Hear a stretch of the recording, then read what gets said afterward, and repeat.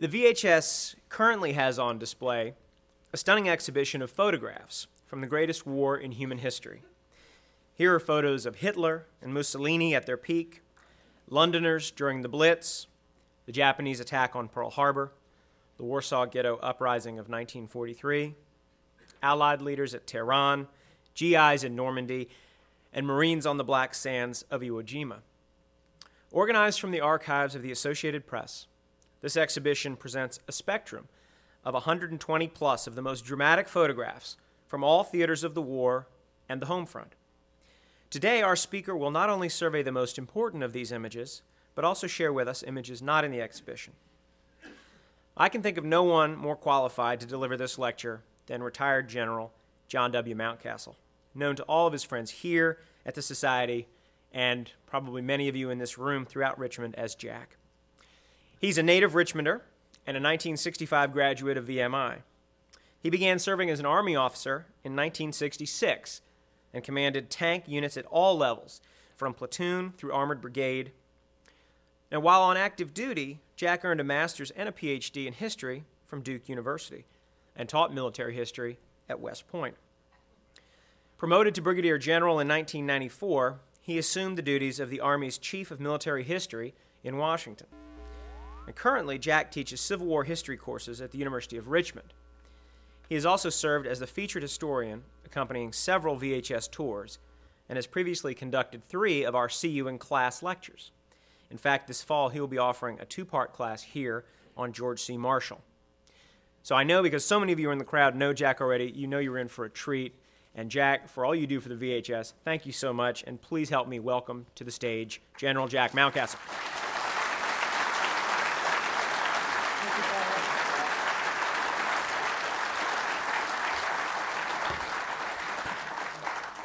What a pleasure to be here. And for everyone that came out on a kind of a steamy day, thank you for making the effort. This is great.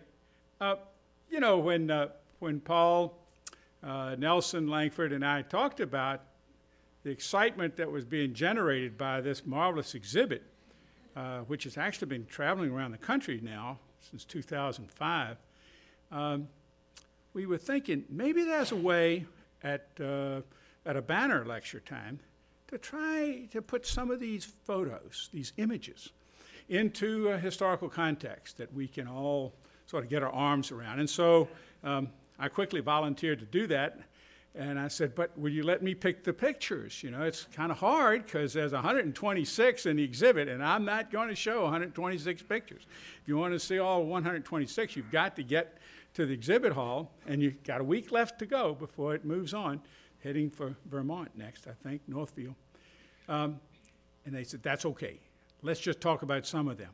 And then we're going to save some time so that we can go to you for your comments, or perhaps if you have a question or two, then we can all enjoy working that over.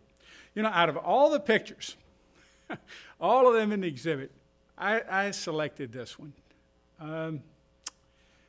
First, because it's recognizable, that's the Arc de Triomphe. But even as much as the Arc de Triomphe is a symbol of France and of Paris, the City of Lights, these GIs are a symbol of America in the 20th century. There are older brothers, there are fathers, there are uncles, our granddads. They are America. And here they are, 4 days after Paris is captured by French and American forces, marching down the Champs-Élysées. A week earlier, they'd been fighting through the hedgerows in the Bocage country of France when they got the order, okay, you're going to be relieved. Another outfit's coming up from the Normandy beachhead. We're going to get into camp here, shave, get cleaned up, clean your weapons, brush off your boots. You're going on a parade. A parade? Yeah, a parade. And so here they are on the 29th of August, parading through Paris. 28th Division, Pennsylvania National Guard, red keystone patch on the shoulder sleeves. Look at them. My gosh, if you go in the exhibit, you get right down and look in their faces. You know, it's a mission. Okay, yeah, we'll go do a parade, and then we're out of here. And that's what they did. They marched right on through Paris. They marched out the other side. They got in the deuce and a half trucks of 2.5 tons. They went to attack positions, and they went right back into combat. 5 weeks later, they'd stopped calling their shoulder sleeve insignia the Keystone. They'd have a new name for it because they were fed into the Hurtgen Forest. And half of these young men didn't make it. The 28th Division began to call their patch the Bloody Bucket. Bright red. They were, they will always be America. Now, speaking of marching, there was a lot of marching going on in Europe. Historically, there's been lots of parades. But in the 30s, the footsteps, the boot steps frequently took on a somewhat sinister air.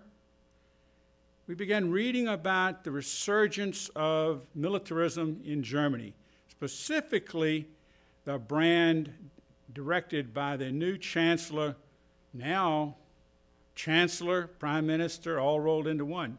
Simple title, Der Fuhrer. Here's a picture of some of Der Fuhrer's stormtroopers parading through the old part of downtown Nuremberg, in northern Bavaria. Perfectly aligned, uniforms maybe a little spiffier than the 28th Division, because after all, Der Fuhrer was going to be reviewing the troops. And from every window, the people of Nuremberg were waving. And as they turned the corner and broke into the goose step to pass the reviewing stand, Sieg Heil, Sieg Heil, Sieg Heil, roared from the crowd. They had a lot of these parades. But the other picture juxtaposed to the parading troops is these little children. This is in 1938. They're wearing gas masks. Their teachers are too. This is a photo released by the Reich's Minister for Information, in essence saying, all you other countries in Europe, just want to make you sure that you're aware that we're very serious about our rights, and we're going to get some more living space because we really need it. We need that Lebensraum. Well, the place that they were going to reach for Lebensraum was just to the east. 1st of September 1939, they unleashed the German forces on neighboring Poland. And we read about it here in Richmond, in the Richmond Times-Dispatch. That was the basic source of our news. Of course, there was a news leader in the afternoon, but if you want to catch your morning news, you walked out and you picked your paper up. You'd heard it hit the screen door when the kid went by on his bike at 4:30 and threw it up on your porch. Sometimes he hit the porch, sometimes it's in the bushes, but it was out there. And you open it up and you read, Allies expected to declare war. That surprised Der Fuhrer a bit because he didn't really think that Great Britain and France would honor their treaty obligations to little old Poland. I mean, after all, Poland had just been created in 1919, Treaty of Versailles, but they did. They did. Here's a picture of Hitler with some people there in Poland that are crying at the moment, and you would think, well, they're crying because they've been forced to meet Adolf Hitler. Actually, these were German-speaking Poles. They were really quite happy to see the Germans move in. Complex time, wasn't it? Because no sooner had Germany moved into Western Poland than the Soviet Union, directed by Joseph Stalin, moved into Eastern Poland. Poland basically was going to be occupied by two dictatorial forces, Germany in the west, USSR in the east. Then followed 6 months of what people began to call a phony war. I mean, there's nothing going on. And the British Expeditionary Force had arrived there in Belgium and moved up side by side with the French forces who were going to defend France and a small little Belgian army who had a series of forts along some canals like the Albert Canal. And people said, well, maybe we can negotiate our way out of this thing. But then in May, Hitler unleashed the Blitzkrieg, the lightning war. And it didn't take very long. It was only about 6 weeks. They crashed through Norway, You see the German soldiers racing through Norway. These AP photographs they're really telling. The one on the left, lower left, this Frenchman, just absolutely, totally distraught. What he's watching is French regiments furling their colors, casing their colors, slipping them out of France so that they won't be captured by the Germans, sending them off to Algeria, to the French colonies there. Heartbreaking. He's about of an age where he could have easily been a poilu fighting in the trenches in World War I. And it wasn't very long, June, before there's another parade down the Champs-Élysées, this time by Germans, carefully turned out, I can assure you, in proper parade kit, to demonstrate, after the fall of Paris and the negotiated peace with France, that they basically now controlled all of Western Europe, if not by absolute conquest, then through treaties with people like Generalissimo Franco in Spain. They were in charge. The only people still fighting against them were the Brits, those pesky Brits. Got a new prime minister now, Winston Churchill, always making speeches. You know, we fight them on the beaches, we fight them on the land grounds, fight them in the cities. We will never give up, never surrender. Hitler says, well, let's go after Britain. But the German Navy was not in a position to challenge the Royal Navy in the narrow seas, the English Channel. Never mind, says Reichsmarschall Hermann Goering, head of the Luftwaffe, the German Air Force. He says, we can bomb those Brits into submission. Leave it up to me. It didn't work. They started bombing cities. It just made the British even angrier. And then they actually dropped a bomb on Buckingham Palace. And here you see the King and Queen of England inspecting damage. Luckily, no one in Buckingham Palace was injured. But you know, in an odd sort of way, the fact that the palace itself was bombed want to help British resolve. After all, if you're going to bomb our royal residence, the fact that down here in the working class neighborhoods along the Thames, we're getting bombed out of our homes too, having to go down into the tube to sleep at night to avoid the nightly raids, well, we're all in this together. St. Paul's Cathedral, the dome outlined by fires all around it, survived as a symbol of British determination. We will fight on. And as 1940 turned into 41 and Hitler began to look in other directions, principally to the east the next time, more and more Americans came to realize that, well, sooner or later, probably sooner rather than later, we're actually going to get involved in this. And so, in singles and pairs and groups and teams, they started going down on their own, saying, okay, I'm here. Oh, by the way, what encouraged people to enlist was the fact that, given a state of limited national emergency, a peacetime draft was established in 1941. And many National Guard units, like our own magnificent 29th Division, the blue and gray, Virginia, Maryland National Guard, were called to active duty.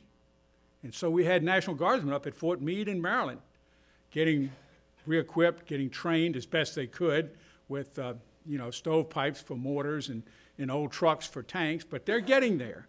And they're getting on a mentality. And even in places like Hollywood, you're going to see fantastic stars. Here's a man that just won an Oscar the previous year, and he's enlisting. And it took him 3 tries. He was too skinny to get in. He had to go to Universal Studios and get with a bodybuilder and say, help me bulk up a little bit. They say I'm too tall or I'm too thin. I can't get any shorter. Make me bigger. And so Jimmy Stewart is in the Army, and he goes to OCS, and he's going to be commissioned. And he begins what is, in essence, a love affair with flight that had preceded his service and would continue all the way through the Vietnam War. He finally retires as an Air Force Reserve Brigadier General, and he flies many, many missions. over Nazi Germany in World War II. Wins 2 Distinguished Flying Crosses. It's not a publicity stunt. He's a real live, actual combat aviator. I've just listed, just for fun, some of the people who are already famous who decided that their place was in uniform. And a long list, too, of those that weren't really famous, but post-war could look back on their service and say, yep, I was there. I was there. And so I think that in that particular time and place in our history, there was a realization that individuals grouping together could make things happen for good. And so that movement was already in effect when that fateful Sunday came on the 7th of December in 1941. Afternoon here on the East Coast, people listening on the radio to football games when the announcer broke in to announce that forces of the Empire of Japan had just attacked Pearl Harbor. Now, this particular photo, which is one of the iconic photos of World War II, shows the United States ship, the USS Shaw, exploding at Pearl Harbor. You would think from the size of that there was nothing left of the Shaw, but American ingenuity, you can't count us out. There was enough left of the fantail so that they towed it to the West Coast, they put on a new front, and the Shaw went back to war. Along with a lot of the ships that were picked up out of the mud on Pearl Harbor and brought back to play an important role in World War II. Of course, as we all know, some never came back. If you want to visit a place that will make you sad and proud at the same time, then you must go to visit the USS Arizona Memorial in Pearl Harbor in Hawaii, because it's still there, along with the 1,000 men that went down with her. But that signaled the end of peace for us. A new reality dawned for Americans of all sorts everywhere. Within 48 hours, we had declared war on Japan. And then Adolf Hitler declared war on us. So right back at you, Adolf. We're declaring war on Germany and their junior partners, Italy. And so it's a worldwide war. Yeah, around the globe, Americans will be fighting. Around the globe. And as Paul points out, 16 million Americans will have an experience that they probably never would have had, working at the hardware store or pumping gas or on the farm. They'll go places they'd never dreamed of, never heard of. The next 6 months were tough for the American people. Nothing but bad news. Once again, the Times-Dispatch played a key role in bringing the word. Even though it wasn't pleasant, it was there. And April 1942, Bataan surrenders. And so we see that man's ability for cruelty to their fellow man really knows no bounds. These pictures were smuggled out of the Philippines, the long march, 100 miles from Bataan to a place called Camp O'Donnell, where most of the surrendered Filipino and American troops, both soldiers, airmen, and Marines, would be collected. Well, we know that thousands died in the Bataan Death March. And in the United States, word of this atrocity began to build a very, very deep-seated anger. Back in May, we had a marvelous talk here by Michael and Elizabeth Norman, who co-authored a book called Tears in the Darkness about the Bataan Death March. And even though many of us have read about it, if you haven't read that book, you really haven't gotten the full extent of just how difficult that whole thing was. So Americans everywhere, seeing pictures like this one, they said, we've got to do something about this. We can't let this stand. And so first it was shock, and then it was a little fear, and then it was rage. And then a clear determination that as we girded for war, there could be a danger right here in our homeland, and especially on the Pacific coast. This fear of fifth columnists, of people whose true loyalty lay not with the United States, but with their home country, was vented through a program of relocation. And tens of thousands of Japanese Americans were uprooted from their homes and businesses and were transported far from the coast with all of the military installations along the Pacific coast, deep inland to what were called relocation centers. They were, in effect, concentration camps because there were American soldiers guarding the perimeter. You couldn't leave. You couldn't leave. This picture from our exhibit here, the Japanese families, basically 2 bags per person. You had a business, try and find someone to manage it for you or sell it. And as the Japanese population of the West Coast was moved inland, at the same time, America put on its sword and buckler, and we went on a full wartime footing. Men went into the military, their places in factories, in shipyards, on the railroads, on the farm, in the stores were taken by women who said, I can do it. Rosie the Riveter became a symbol for what American womanhood could and did accomplish. And these pictures, all from the exhibit, show women inspecting nose cones off of medium bombers. We've got these guys in their underwear lined up there. They're not going to need their zoot suits anymore because Uncle Sam's going to give them a nice set of clothes to wear. It's not a great photo. In fact, I think I purposely overexposed it. It was fairly graphic. I didn't want to excite the audience here. And then this one here on the right. Worry about the telephone exchange. If they'll bomb Pearl Harbor, they might bomb the San Francisco telephone building next. So lots of sandbags went up. And as I walked with Paul Levengood through his excellent gallery walk in the exhibit here a month or so back, he pointed out, let's see if I can highlight this, T. Iwata and Company. There's a Japanese-owned business. This is shortly after the initial attacks in the Pacific. Mr. Iwata, I'm sure, lost his business because he was sent inland. But we went on a wartime footing. Now, you can fight and you can train and you can work all the time, but you got to have a little time out for a little bit of recreation. The USO, bless their hearts, they understood this. The next picture is of a dance in New York City by the New York USO, troops coming in from nearby Camp Dix, New Jersey. And the USO, to make sure that every soldier got at least one dance, even if he had 2 left feet.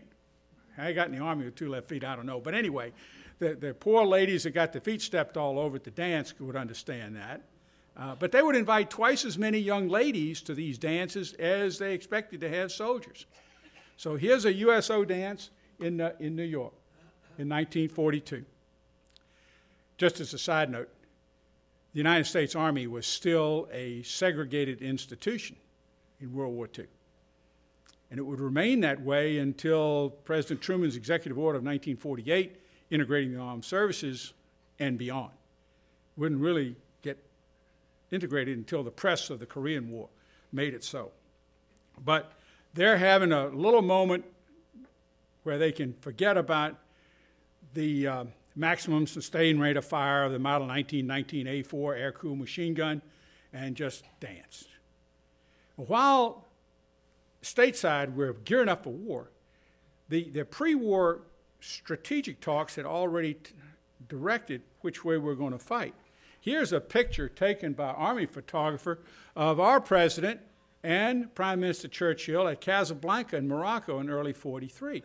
And they've got their military chiefs right behind them, and they're talking about which way we're going first. Going to Japan, those people that attacked us, that sunk the battleships Repulse and Prince of Wales off of Singapore, captured all Malaya, threatening Australia, captured the Philippines. No, actually, Germany is the most dangerous. That's going to get the priority. We'll hold in the Pacific, we'll go after Germany. Americans say, hey, shortest distance between 2 points, straight line. Let's go from London to Berlin. Let's get them. Brits say, not so fast. we're not ready yet. You're not ready yet. You think you are, but you're not. So we're going to work around the periphery of Nazi-held territory. They started off in North Africa. That's why they were in Morocco. And then the following July, Sicily, Italy, and worked their way up the Italian boot. Churchill had a name for it. He called it the soft underbelly of Europe. Later on, he admitted it was a tough old gut and not soft at all. But at that point, the Americans said, okay, we'll hold off for now. We'll go with the Mediterranean strategy, but we insist on building up strength in Great Britain because by next spring, 44, we're going across the channel. The USA, as I mentioned, wanted to go across, but they learned a lot. Operation Husky, the invasion of Sicily, Licata, the 3rd Infantry Division, 1st Division, the Big Red One, going ashore at Jala. They even had little mules and burros that they took in because they knew that Sicily was very mountainous. A couple of years ago, as Paul mentioned, we took a group of us from the Virginia Historical Society. We were on that beach at Jala. We met a nice gentleman who walked up and introduced himself. I think he really introduced himself to Francesca, who was our local guide. But she shared him with us. He said as a youngster, he and his brothers helped GIs unload the landing craft, and that they, as rewards, they gave him some K-rations and some camels, which were highly prized among the 6- and 7-year-olds there in Sicily.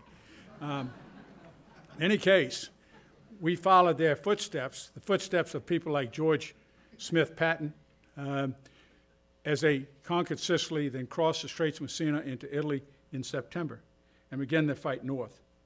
These pictures, Army medic taking care of Private Roy Humphrey, and look at the Sicilian women watching what's going on. Look at their faces.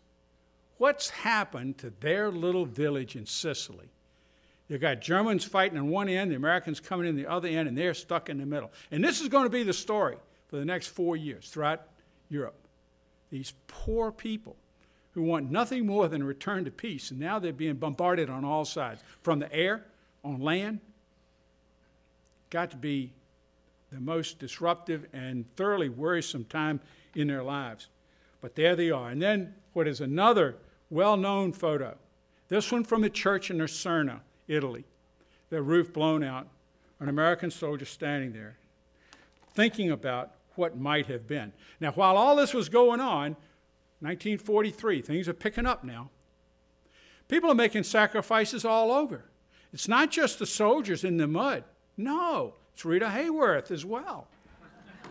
Look what she's saying here. She's giving up her bumpers for the war effort. Talk about a patriot. No, I'm sorry, Rita. But a lot of these entertainers who were not in a position to fight themselves, they did their utmost. Bob Hope, Jack Benny. Here's a picture of Martha Ray entertaining troops overseas.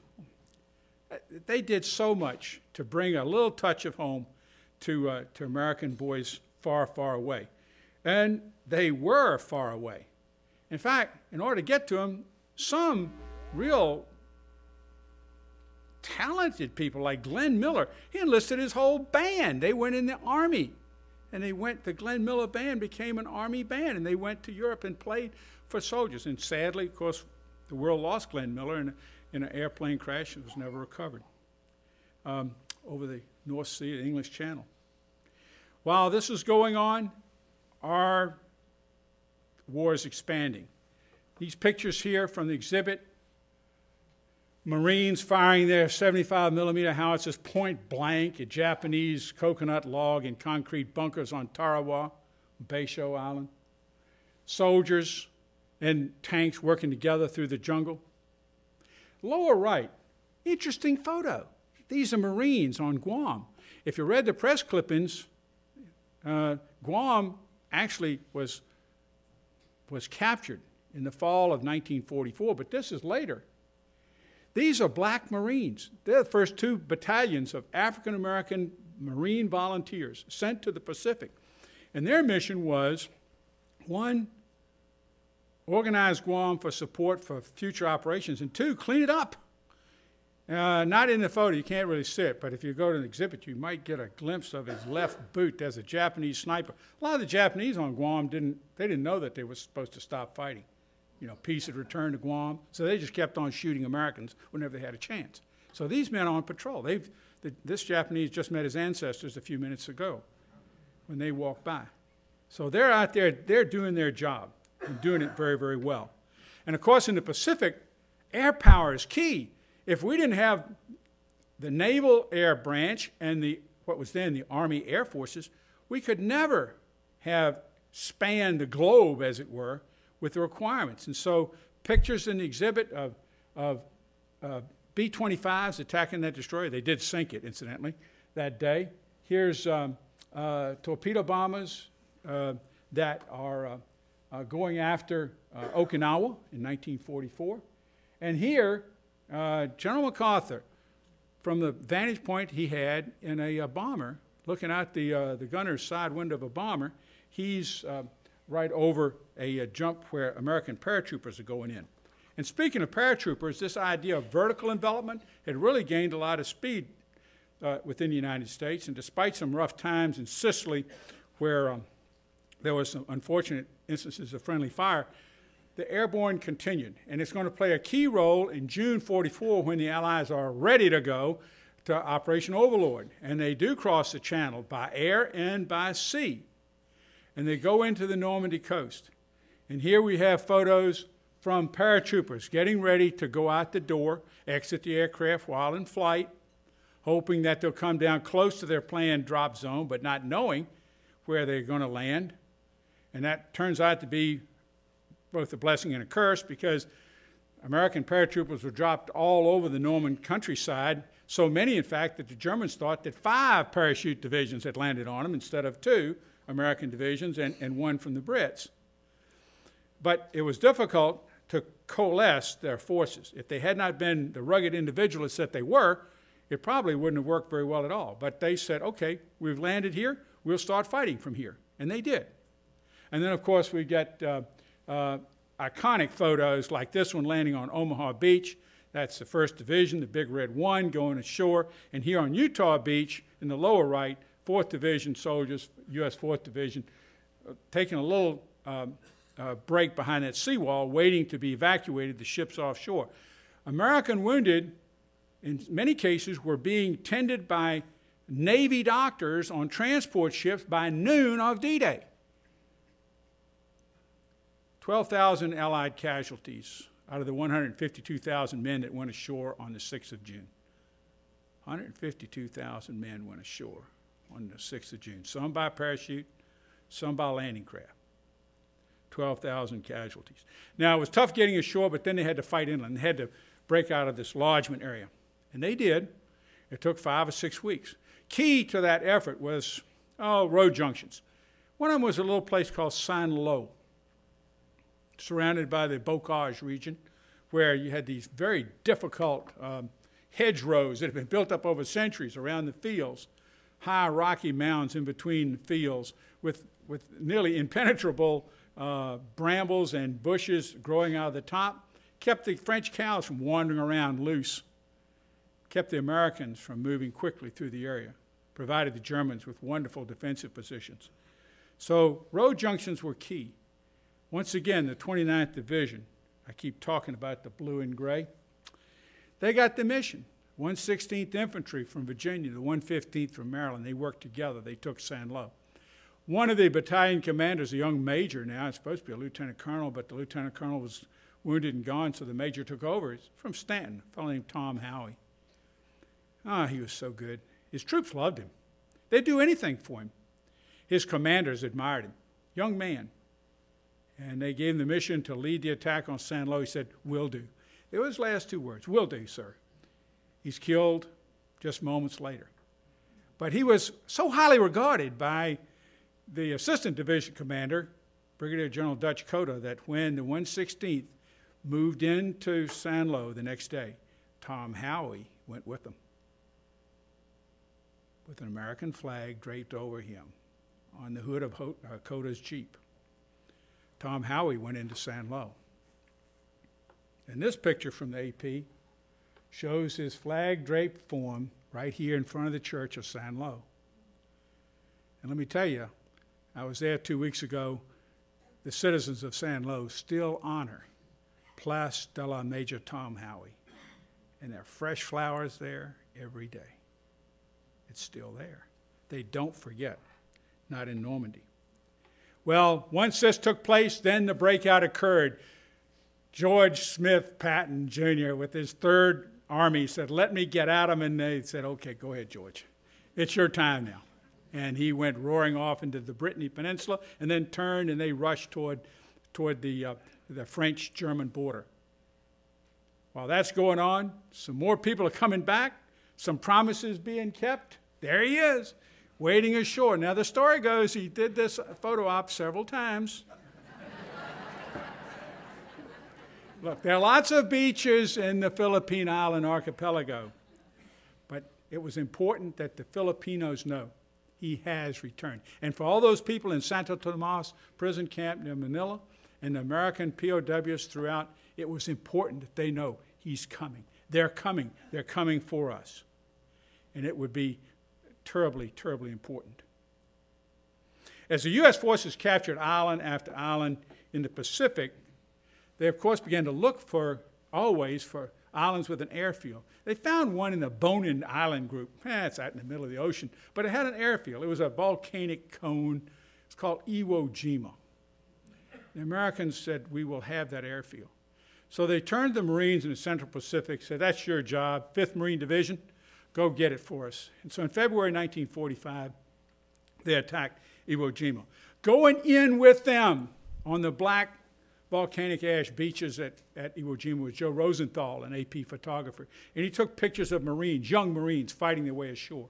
He took pictures of dead Marines lying in the black sand.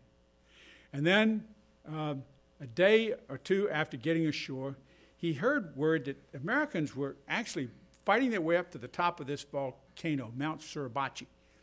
And so he and some comrades said, I'm taking my cameras. We're going up there. That's going to be a great vantage point to get a shot of the island. And on the way up, he starts to hear cheering, and he looks, and sure enough, there's a little American flag going up on top of Mount Suribachi.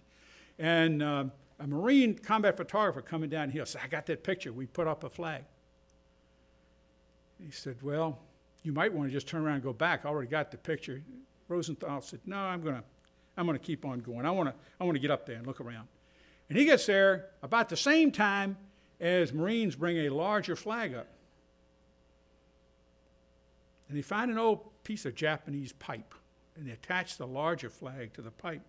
They want a flag that the ships out in the area around Iwo Jima can see. And Colonel Cooper, the Marine Battalion Commander, says, put it up. And Rosenthal heard that, put it up, and his camera, Speed Graphic, wasn't ready to take a picture. He didn't work his viewfinder yet. He just turned around and snapped. Well, there it is. Okay? The shot of the war. Pulitzer Prize-winning photography that year, the same year that he took the picture. Okay? 6 Marines, actually 5 Marines and a medical corpsman from the Navy put that up. Only 3 would live to see the actual photo. 3 would be killed within weeks after that particular instance. And of course, the killing went on around the world.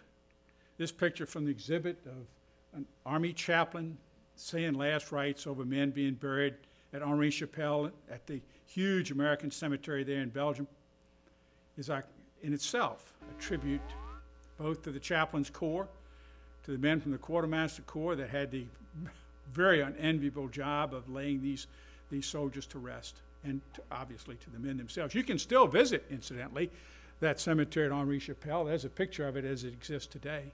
American Battle Monuments Commission does a magnificent job of maintaining our cemeteries overseas, in Europe, in the Pacific, in the Mediterranean. Magnificent, magnificent places.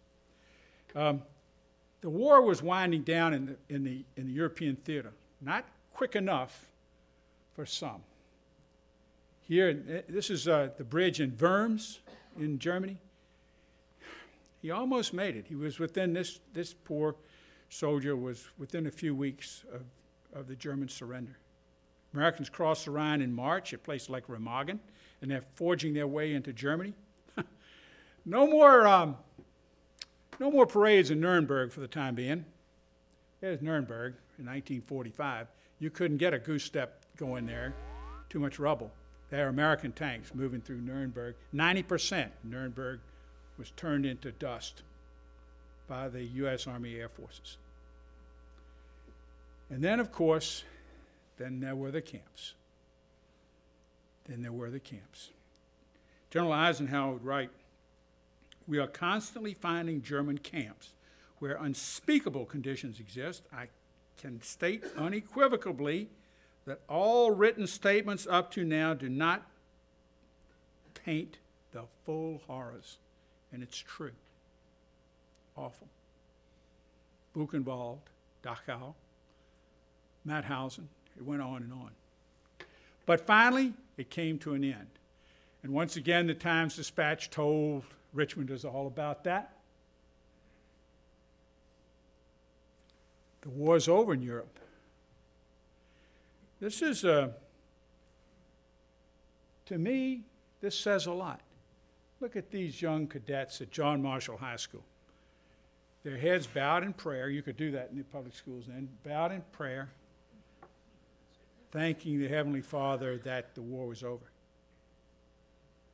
And I'm thinking to myself as I looked at those young faces on the front page of the Times-Dispatch, I wonder what thoughts are moving through their mind. Well, maybe the future holds something for me other than basic training. Might even be able to go on to college after graduation, as opposed to right into the service and then right into combat. So war's over in Europe. There's some marvelous pictures in the exhibit of people in Times Square. It's still going on in the Pacific, though. Getting closer to Japan, they need bases like Okinawa. Here's Paul Ibsen, 6th Marine Division, racing across open ground against machine gun fire. Great determination on his face. He's going to go. His sergeant said, "Come on, Ibsen, let's go." And he's moving out. They were getting ready for an assault on the Japanese home islands when, of course, on August the 6th, the B-29 Enola Gay dropped a single bomb on Hiroshima. 66,000 killed, 69,000 injured. 3 days later, August 9th, the B-29 named Boxcar dropped a bomb on Nagasaki. 39,000 Japanese killed, 25,000 wounded, and Emperor Hirohito said it's time to give up. Now, this sailor is celebrating in his own way. I don't know who the nurse thought she was kissing. He may not have introduced himself properly beforehand, but they were caught in the moment. Another moment occurred September 2nd in Tokyo Bay, when General MacArthur and General Chester Nimitz took the surrender of the Japanese imperial government. And so finally, the shooting died away. Today, there's some monuments. Today, there's indelible memories. Today, if you visit Saint Laurent Cemetery overlooking Omaha Beach, you can stand in front of these crosses and Stars of David. There are 9,387 of them. One of them bears the inscription, Lieutenant Jimmy Monteith, Virginia, Richmonder, Medal of Honor, 16th Infantry, 1st Division, Big Red One, D-Day. 3 trips through the German minefields to lead his men forward. He wouldn't quit until they finally put him down. If you have a chance to go, go. You'll be proud and you'll be humbled by the experience. And if you don't have a chance to go, then I would urge you to do what is close to the next best thing, and that is visit this exhibit right here at the Virginia Historical Society. It'll make you think. It'll make you proud. Thank you very much.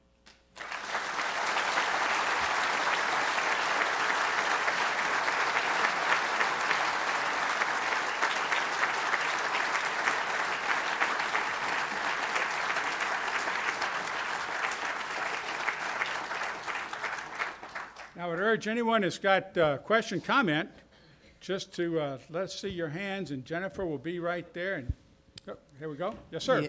Yes, I have a question. I agree with you. This was the greatest generation. They did the most for this country and everything.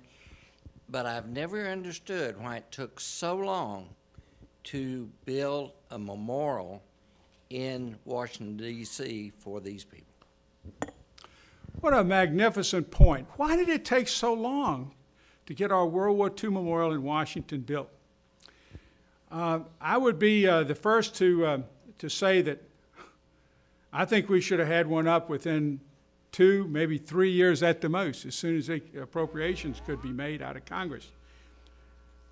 And I would defer to any World War II veteran who has a personal point to make about that memorial, which is a magnificent memorial. I would only say that it seems to me, being a child of that generation, that so many men and women who served came back and were anxious to move on with their lives, take full advantage of the experience that they'd gained, and put it to work, that there probably was not as much attention given as there should have been to memorializing their effort.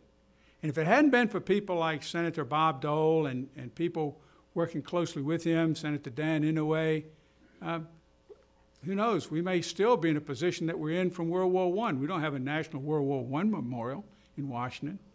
There's one for the District of Columbia veterans of World War I, but not a national memorial of World War I. Very good question, and a thought-provoking one. Yes, sir. I've always wondered why Hitler declared war on the United States right after Pearl Harbor. I didn't see what he had to gain, and even though obviously our hatred went to the Japanese right then, there was a lot of isolationists in the United States. Why would Hitler take on the United States at that time? You know, it's a wonderful point to make, because the Japanese had already made separate accommodations with, say, the Soviet Union. The Japanese, Hitler's ally, had already made a non-aggression pact with the Soviets, which stayed in effect throughout World War II. And the Soviets were able to move forces from their far east to their west to fight Hitler's army, 2/3 of which was always fighting on the Eastern Front, incidentally. So why did Hitler feel that he had to honor his relationship with the Japanese by declaring war on the United States once we had declared war on Japan? I wish I had a perfect answer into the workings of Adolf's mind. It wasn't an issue that he put before the Reichstag. It was his decision, and it was a bad decision. I know that he held the United States, though, in contempt as far as a weak, fun-loving, jitterbugging group of people who made good automobiles, but not much more. He was wrong. We produced thousands and thousands of aircraft and tanks and destroyers. LSTs, Churchill would say, what is this LST? This LST thing. It seems the whole future of the free world depends on something called a damn LST. Yeah, we were good at it. Any other points? Yes, sir.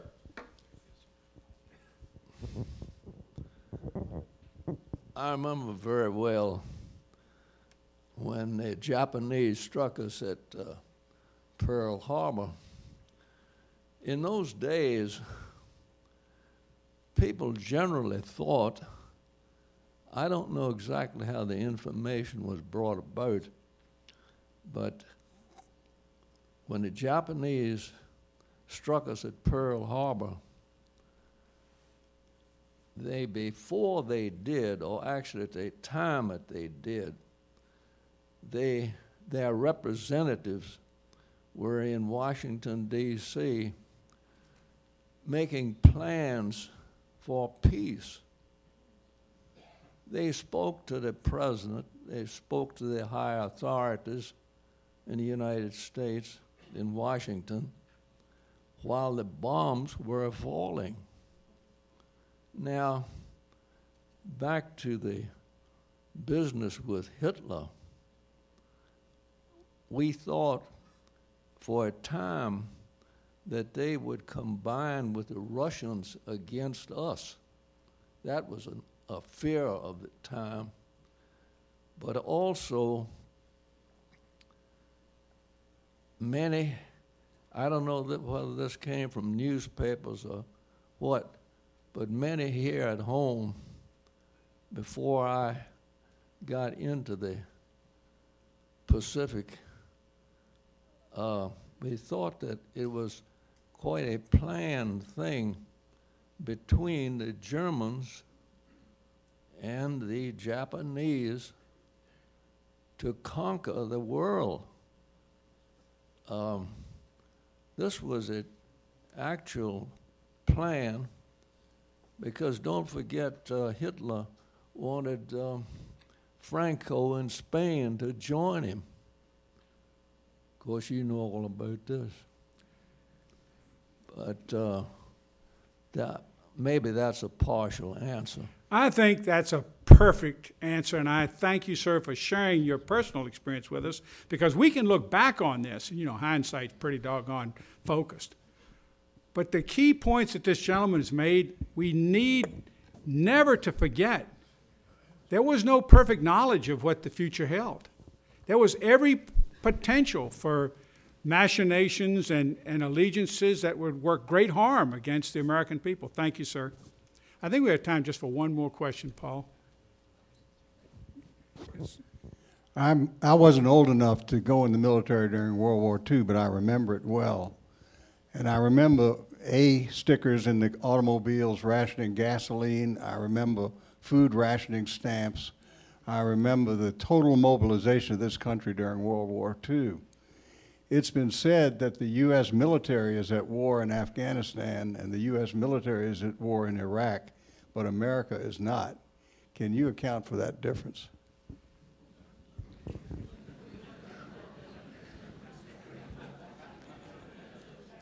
I'm probably, as the father of a son who just got back from Iraq, I'm probably a little biased. I'm inclined to think that he and his comrades were, oh yeah, no question, but they were at war. I'm not so sure that we are. It's quite facile to say we're a nation at war. We hear that with some frequency coming from Washington and other spokespersons. I'll leave it up to everyone here to make your own decision in that regard. But I do know that it's hard for me to go through an airport like Atlanta, and I'm there frequently because, as you know, even if you're dying and going to hell, you have to change planes in Atlanta.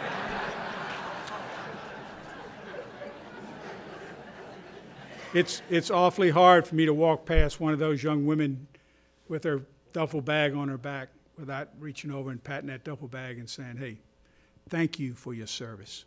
If we'll do that, I think we've taken a step toward making them young men and women understand we care. Thank you very much.